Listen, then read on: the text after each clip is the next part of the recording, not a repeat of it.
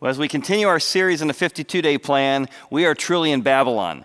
Nehemiah is actually an ambassador from Persia, but his homeland, the walls got destroyed by the Babylonians so many years ago.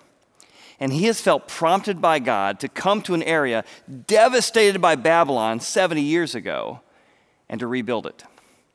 And he's going to come face to face with discouragement. And if you ever want to try anything of meaning or value, you're going to face discouragement, right? There's some kind of grander vision for your life that you thought about pursuing, and then you got too discouraged that you just kind of settled. I had visions of a great marriage, maybe, but it's been 20, 30 years, and you're settling. Just got discouraged. I guess we're just too different. You had a vision of getting out of debt or having a certain amount saved for retirement. But some things came your way that you didn't expect to come your way, and you're tempted to give up on the vision. Why? Because you got discouraged. Discouragement comes our way in so many forms. Whether it's developing a better version of ourselves, the best version of yourself, making a difference, then you realize 10, 20 years, 30 years into your career, am I really making a difference? Or have I just developed a comfortable life? It was just too hard, too difficult to figure out how to solve that issue in the community that God had prompted me to be part of. Well, I want to tell you, like Nehemiah did, let's not let discouragement deter us from the incredible walls God wants to rebuild in your life and mine. Because it's true, discouragement is a two-headed monster. And we're going to look at that today. But hope is a two-sided sword. And we can take on the discouragement of that monster with the resolve and the reflection that God offers us through hope. So, if you've ever come face to face with that two-sided monster we call discouragement, I hope today will be an encouragement to you as we look at how to take it down with the sword of hope. So we begin today by looking at two sources of discouragement, a truly two-sided monster coming from Sanballat and Tobiah. They're back. That's right. They've showed up a couple of chapters ago trying to discourage the rebuilding of the wall. And they truly are a two-headed monster of discouragement. And that's the first head we're going to look at, the head of critique. If you and I attempt to do anything of meaning and value, somebody's going to criticize us. They're going to criticize our motives. Why are you really doing that? They're going to criticize our strategy. I could have done that better. They're going to criticize the thoughts, the process, the success potential, and you're going to be like, you know what, there's some good points in there, and it's going to discourage you or your courage. You're going to lose the courage to keep moving forward with that vision. But recognize discouragement for what it is, dissing your courage. And instead, notice what's happening so you can identify it and overcome it. What do I mean? Well, let's look at what happens here. The first head of critique comes from Sanballat. That's the guy's name. So it happened when Sanballat heard that we were rebuilding the wall. Success is happening. Progress is being made. But Sanballat does not want there to be progress. He is kind of in bed with the enemies that don't want this town protected. They don't want this to be a potential marketplace that takes away from their market share. So Sanballat does not have good motives. He is not happy the wall's being rebuilt. In fact, he was furious and very indignant. That's what the head of critique comes across. I'm very angry at you. I can't believe you'd do this. I can't believe your motivation. Simply because we're making progress to do something that serves other people. Now, here's what's fascinating. This wall and this account in Nehemiah is not just some fanciful story. It really happened. In fact, did you know that they found Nehemiah's wall? Now, a little background here. This is what Israel looked like during the time of Jesus or King Herod. So the walls went all the way around here, and it had a massive temple. Now, that's not what it looked like in Nehemiah's day. But this temple and these walls were built on top of the walls that Nehemiah built for a smaller temple back in 586 BC time period. But as they were digging down in this section of modern-day Jerusalem, they came across some old walls. And these old walls, which are rippled down in this section here, were fascinating because someone had buried their dogs right next to the wall. And so this archaeologist was carbon dating the walls and realized these walls were the very walls built by Nehemiah back at 500, 600 BC. So they came across these walls. And when Sanballat was saying, this is never going to last, this is never going to be successful, in 2020, we actually have evidence of those walls built by Nehemiah and his team still in existence today. Don't let the head of critique keep you from building something that makes a difference. Don't let that two-headed monster discourage you. Recognize that first head for what it is, the head of critique. But there's a second head. The second head is the head of questioning. Now, what's interesting is that I told you there was a two-headed monster. And the first head is Sanballat. The second one is a guy named Tobiah. Now, I call Tobiah the Igor of the story. He's like, Igor, kind of goes around, thinks he's hilarious, and he's not really hilarious. Verse 2. Notice again how the head of critique overwhelms him with questions. Who, what, when, where, why? I think as a leader, that's why we get overwhelmed. When people question us, they bring up some questions we're already asking. Good point. I know. I haven't figured that out yet. Verse 2. He spoke before the brethren and the army of Samaria, saying, what are these feeble Jews doing? This is Sanballat. Notice all the questions.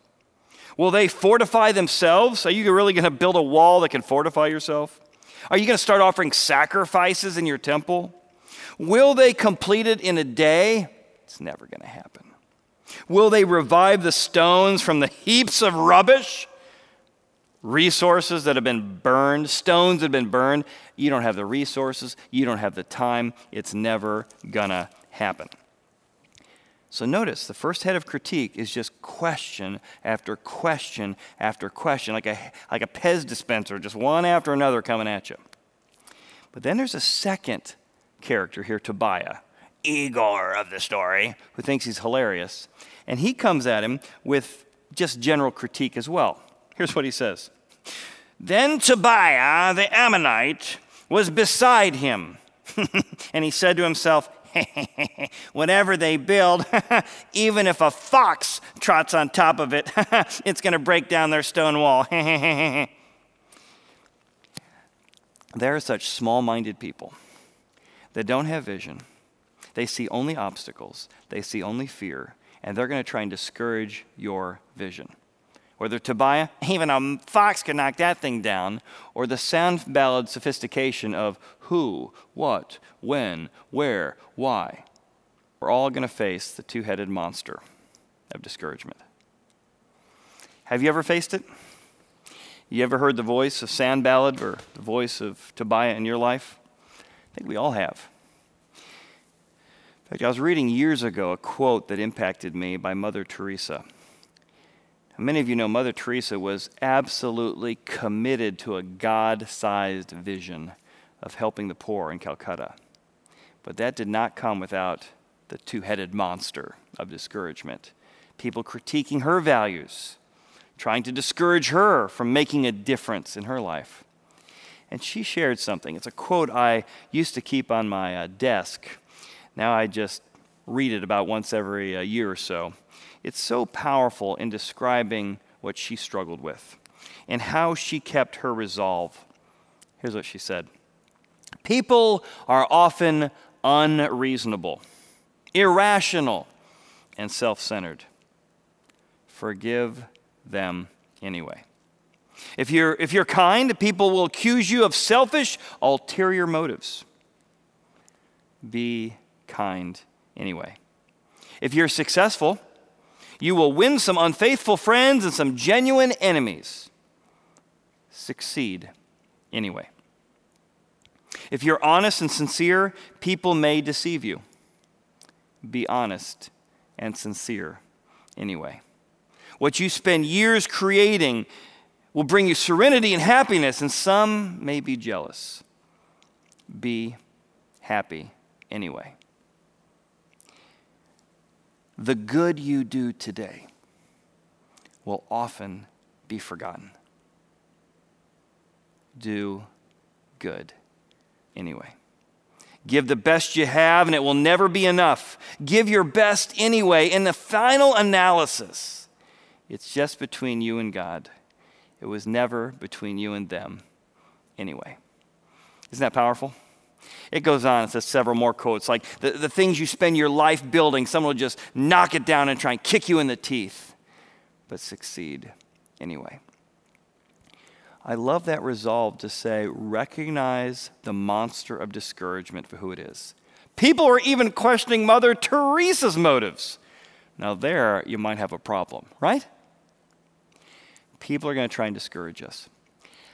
I sat down, I think it was about 2 months ago in the middle of the summer with a business guy, and he had felt that his business was doing very, very successful, he and his family, but they had some personal crisis health-wise in their family. Because of that, they felt like if they didn't have access to the kind of health care they need in this arena, then maybe other people in the community were struggling as well. So as he began to talk that day at lunch, he said, I felt compelled to try and bring resources together to offer these services to our community. I said, well, how's it going? He said, now I know why nobody has done this up to this point. Like, tell me more. He said, this is an incredibly difficult business model. You don't get good quality services because insurance and medical just don't pay what's needed to get the kind of resources needed to help people where they're at. And I said, well, what's the most challenging part? And he had this phrase I loved. He said, well, the more I've thought about this and this endeavor, he'd been in about 10 years at this point, he said, I realize I've got a tiger by the tail. That's how he described it. I thought, wow, that's a great way to describe. You're in the middle of a vision. You're trying to help other people. You find out it's tougher than you thought. The wall's got more holes in it than you thought. People are attacking you, Sanballat over here and Tobiah over here. You're overwhelmed. You've got a tiger by the tail. So here's what I want you to know. When you face discouragement, trying to be the kind of parent you really set out to be, and now it's preteen, teenage, 20-something age, and the kids aren't syncing with you, don't give up on the vision. When you find financially that things aren't on track to that 5-year, 10-year plan the way you hoped, discouragement is a natural part of accomplishing anything significant. You might have a tiger by the tail, but don't give up. Because God was in this process with Nehemiah. And those walls, as you saw, are going to last. Remember those giant walls? I mean, those pavers are ginormous. When they built this thing and put this thing together, they were building a vision for generations to come. Succeed anyway. And you're going to need a tool to do that. Because discouragement is a two-headed monster. But hope. Hope, it's a two-sided sword. In fact, I'd like you to hear the story firsthand of my friend Rich. He actually had a firsthand experience with Nehemiah, and he was able to find and wield the sword of resolve and reflection as he faced his own difficulty. Let's watch. Well, Rich, it is great to have you with us today. I thought it'd be great to hear your story because you know what it's like to pursue a vision, have a burden, see a need, and then also know that even when you pursue a vision, it can come with discouragement. It can come with challenge. It can come with the unexpected. And specifically, Nehemiah's story in the Bible motivated you professionally. Tell me a little about what happened 10 years ago through the story of Nehemiah that motivated you to start a new business endeavor.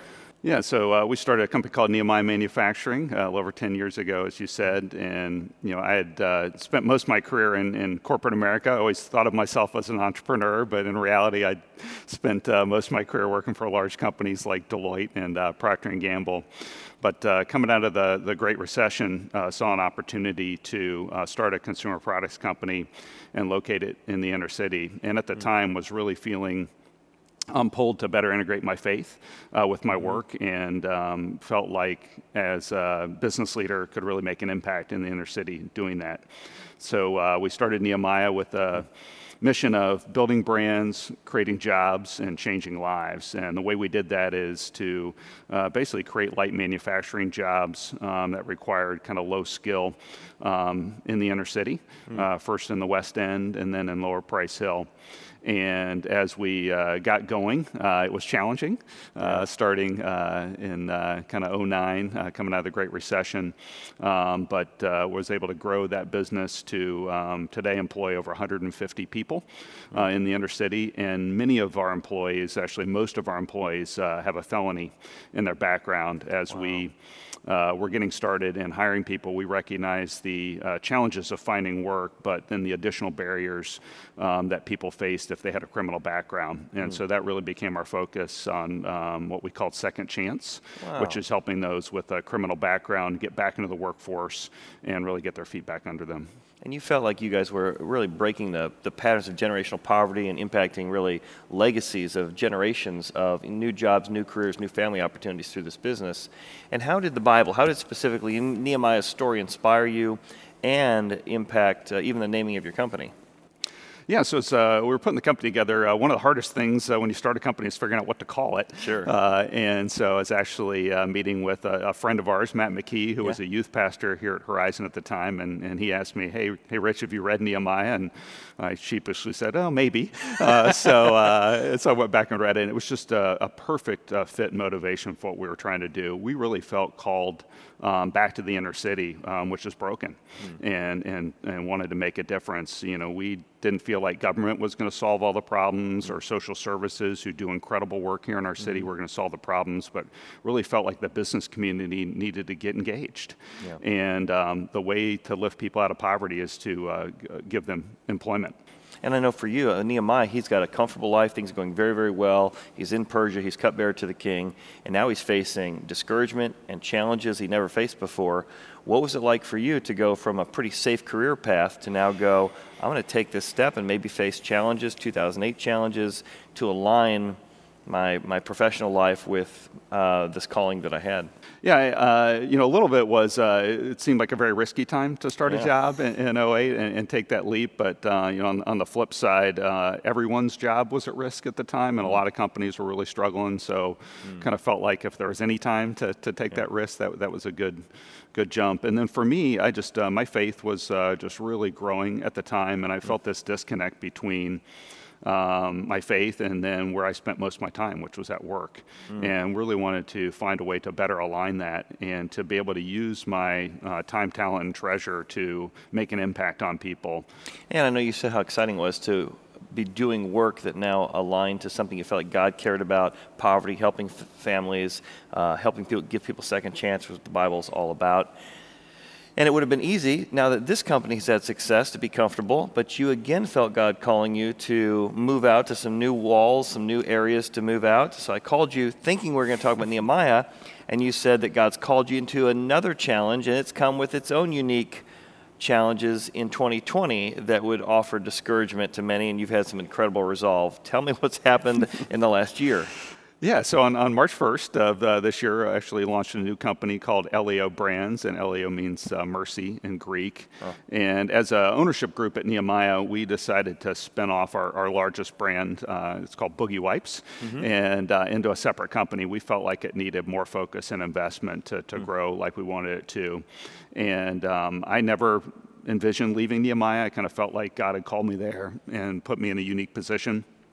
in what we were doing, but really, prayed a lot as we were talking through some options and saw some wise counsel and felt like this is where God wanted me, is to step away from Nehemiah and lead this new company. And little did I know, a week or 10 days later, the entire world was going to shut down and, present, as you said, just a whole new set of challenges to face in trying to launch a business during a global pandemic. And so how are you trying to trust God, to have that resolve, to keep hope, to know he's going to be dependable as you're facing these discouraging challenges, discouraging things that probably weren't part of your business plan? For me, I can look back at how God really blessed Nehemiah 10 years ago as we faced some similar challenges. And, the first couple of years were tough. And trying to start a new business when the economy was still struggling, doing something that people had not done before in terms of giving people second chances in the city. And as I look back now, it was hard to see at the time, but I could really see how, God was blessing that and really helping me grow in terms of my business skill, but also in my faith. And that's made this journey that much easier. I can't say there hasn't been discouragement, because there has been a lot of challenges.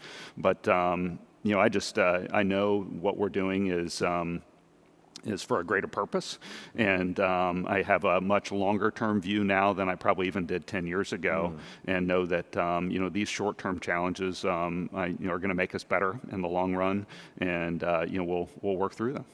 Well, Rich, it's been great to see how God has grown you through that process. And when I read through Nehemiah, I'm reminded that we all have Sanballats, we all have Tobiahs that come into our own life that discourage us. And sometimes it's related to the economics. Sometimes with COVID, it's been related to everything hitting us at once. But I love your example and your advice that continually all through history, we see people who have hope in God, I'm going to win in the end, trust in God, he's with me in the middle of it, and we find it's that resolve and confidence in God that allows us to trust something that's even bigger and more significant than our circumstances. So the first side of that sort of hope is reflection. It's okay to say, how am I feeling about this? Am I anxious? Am I worried? What are the things that Sanballat brought up that I'm actually concerned about? And that's exactly what Nehemiah does. Nehemiah begins to reflect, how am I feeling about this moment in time and this challenge? Here's what he says in verse 4. Hear, O God, we are despised. Turn their reproach on their lands, on their heads. Give them the consequences of how they're discouraging me. Give them as plunder to a land of captivity. He's mad. I hope they get sold into captivity like we did. Do not cover their iniquity. Do not let their sin be blotted out from before you, for they have provoked you, so anger before the builders. Now, the Bible isn't necessarily saying that's a good prayer, but it's an honest one. He is very, very frustrated that after years of captivity, trying to build something to serve other people, that there would be such animosity and narrow-mindedness. Now, you're going to feel that way. I'm going to feel that way. Right? If you try and accomplish anything that matters, there's going to be times you hit a wall. And it's going to bring up anger and frustration and self-doubt. And what have I gotten myself into? Right? In the middle of those moments, the two-sided sword of hope begins with being honest with God. God, I know I shouldn't feel this way, but I just hope they never have anything successful happen to them. I hope you never forgive them for what they've done. I hope they can get in captivity and know how this feels. All right, that's just such an honest prayer. So I don't know about you, but I don't know if you ever thought about hope as just being honest with God. But how is God going to bring hope to your fears if you don't tell him what your fears are?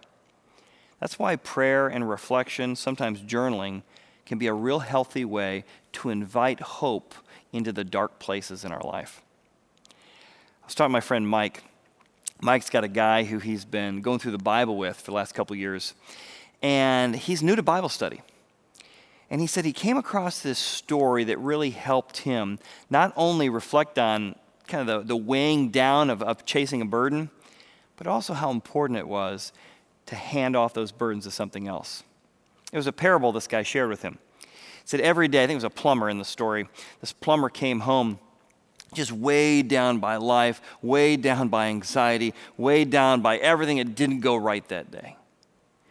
As he was Walking up to have dinner that day, he noticed this plumber coming to his house. Just body language seemed exhausted. He walked up and he placed his hand on the tree in his front yard. And all of a sudden, he perked up. All of a sudden, his whole demeanor changed. And he walked inside and met with his family and kids. Well, the man noticed that. So after dinner, he said, hey, I noticed as I was coming in to have dinner, you had just got home from work, and you went and touched that tree in the front yard. What's that all about? The guy says, oh, yeah, that's my trouble tree. What's a trouble tree? Well, every day when I come home, I realize I've been burdened down and troubled, so I place my hand on the tree, and I hang all my troubles on the trouble tree. Because my kids and my wife, they don't need to know a lot of the burdens I've had that day. I want to be their dad when I come in through the door. He said, now the amazing thing is the next morning when I return to the tree, most of my troubles are gone. Isn't that a neat parable? I think in one sense, the lesson of the story is don't be honest with your wife about your troubles. The moral of the story is we need a trouble tree. Someplace we can reflect and say, God, I need to hang this stuff up because it's starting to wear me down. Two-sided sword. The first is to reflect. The second side of that sword is resolve. Now look how Nehemiah used resolve to come across and combat that two-headed monster. Just resolve. Sanballat and Tobiah are not going to stop this work. What's the first aspect of resolve? Redecide. Redecide firmly that this project and these walls are a should be, not a could be. Remember when we began this series? We talked about that? That there is something that burdened you, that you felt uniquely obsessed with and passionate about and positioned to. That's a should be. Somebody ought to do something about this. We need stronger marriages. I want to see a dad who knows his kids and knows their heart. I really want to be out of debt or have my kids be free to be successful without financial debt. I want to know what it's like to have a deep relationship with God and make a huge difference in the community. Remember? Something was a should be.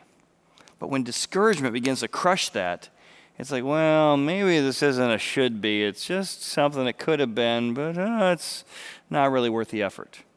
Right? So part of resolve is redeciding in the face of discouragement, this is a should be, not just a could be. And look how Nehemiah does it. So we built the wall. They had a lot of questions. They had a lot of comments. Even if I can knock this over. I felt angry. I felt frustrated. And I prayed about it. And we built the wall. It's a should be. And the entire wall began to be joined together. Just when we were about had together is when we were discouraged. We kept on keeping on. Up to half its height. For the people had a mind to work. Isn't that a great definition of resolve? I have a mind to keep on working. So Judah said, the strength of the laborers is failing. We're working hard, but we're getting worn out. And there is so much rubbish, just rock in the way, that we're not able to build the wall.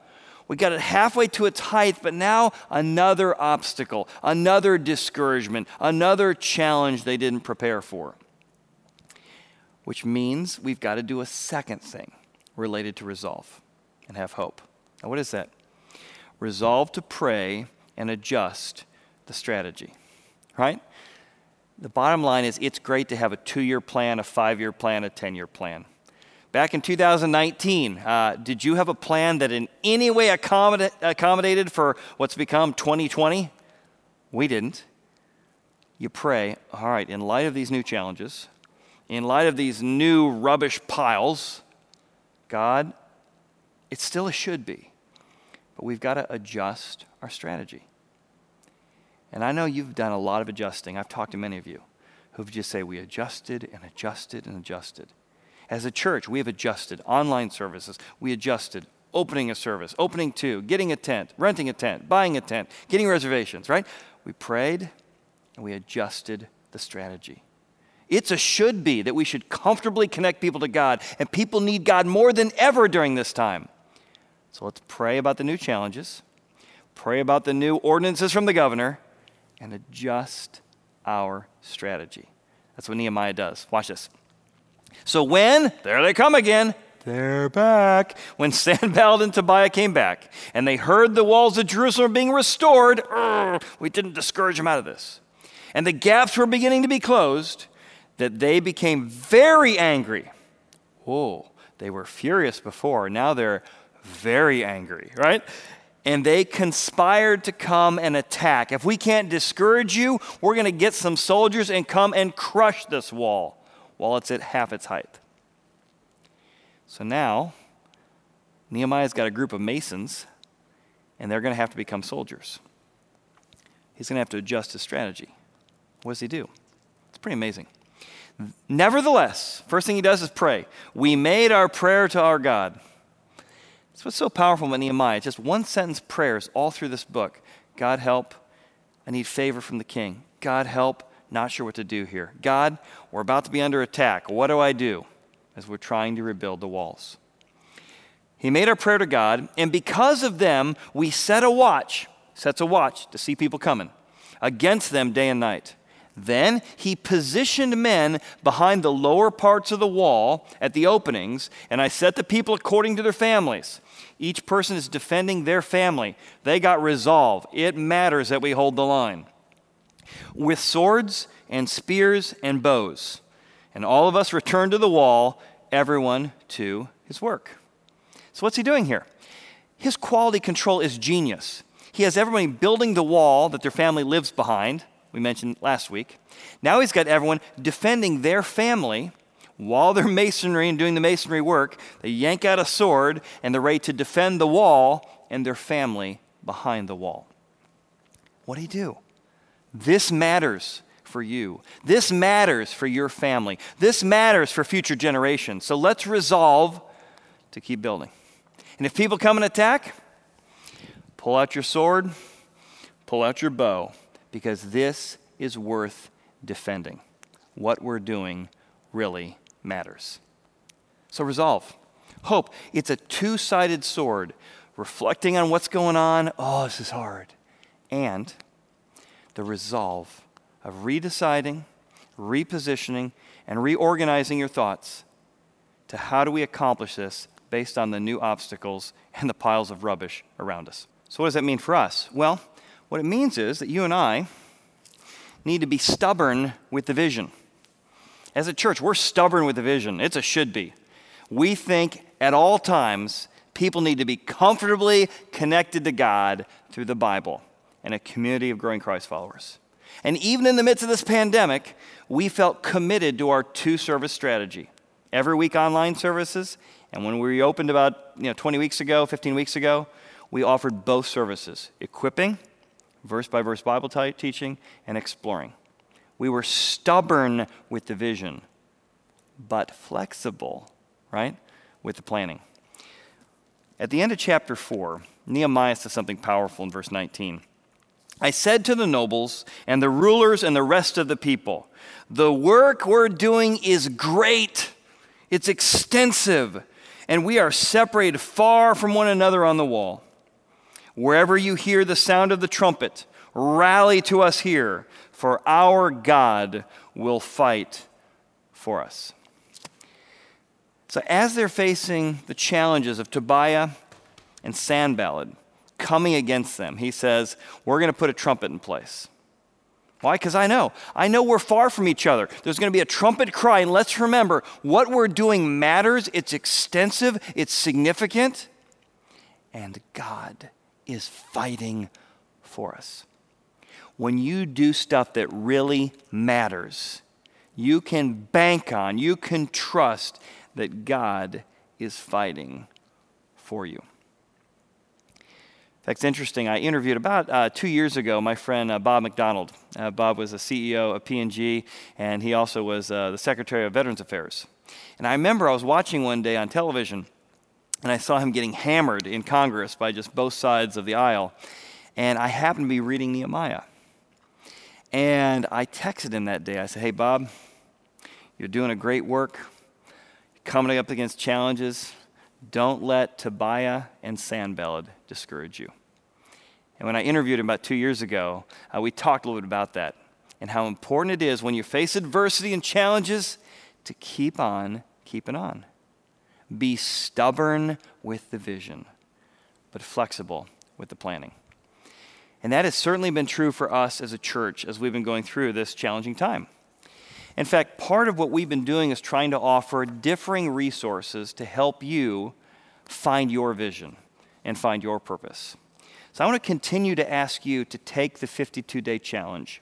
We wrote this for us as a church to go through together. Now, if you haven't picked one up, you can get it online at horizoncc.com/challenge. If you've missed the first couple weeks, that's fine. Start wherever you'd like or pick up right where we are this week. Each day, there's a one-sentence idea of what you can do to begin to pray, discern, and take on that two-headed monster. In doing so, today you'll see it's going to encourage you to read Nehemiah chapter 4, the whole thing that I just summarized. Begin to ask yourself, what are your shoulds? What are the feelings going on in your soul during the last 9 months of COVID that maybe you need to hang on that trouble tree? What is the vision 3-5 years out that you need to recommit or ask God to recommit yourself to when it comes to resolve? Maybe you want to go back to last week and say, hey, I want to be part of some of the things the church is doing with the blue bags or with the other endeavors that we're part of. But I hope this can be a tool because as a church, we are committed to helping you on your journey of connecting with God during this time. And you know where real resolve comes from?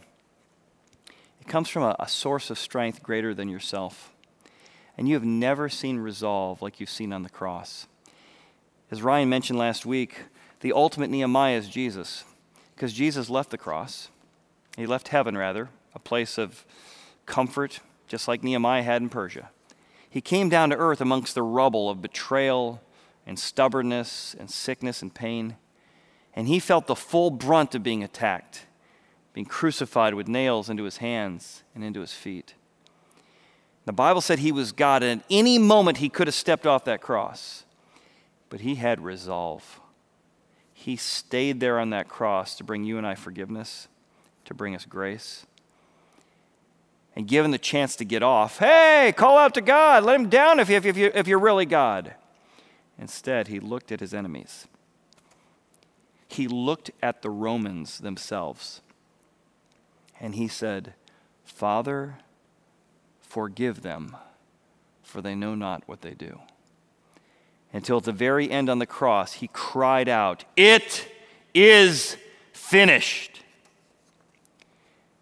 Enduring the pain of torture, Jesus finished the work so you and I could know his forgiveness and his presence in our life. If you're out of resolve, if you're worn out, invite the ultimate Nehemiah to come in and to do his work in you. And as a church, we want to help you.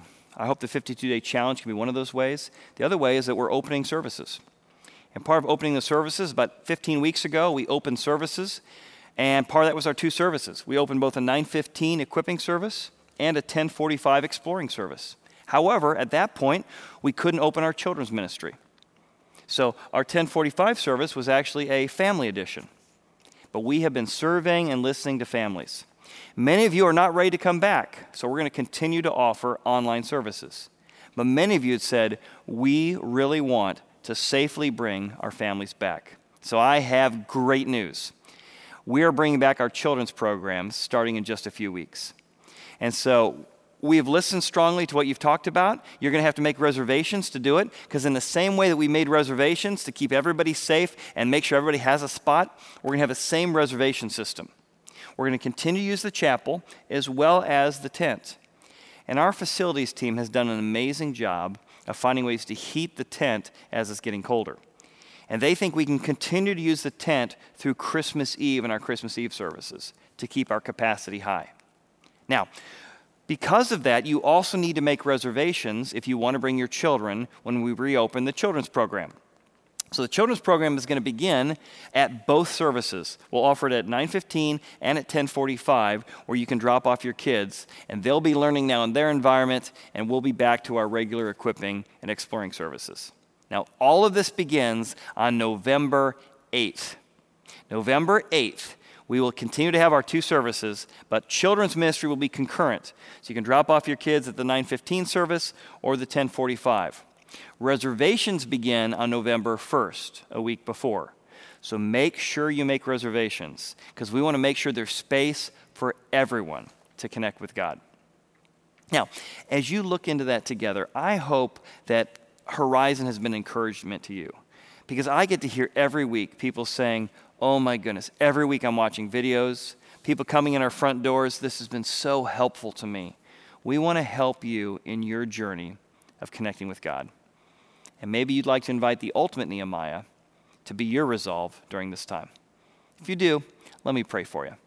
Let's pray together. Just say, Father, I'm feeling discouraged, and I need help, and I need hope, and I invite the ultimate Nehemiah to come and reside in me and help me to be stubborn about the vision of knowing my Creator. We ask this in Jesus' name. Amen.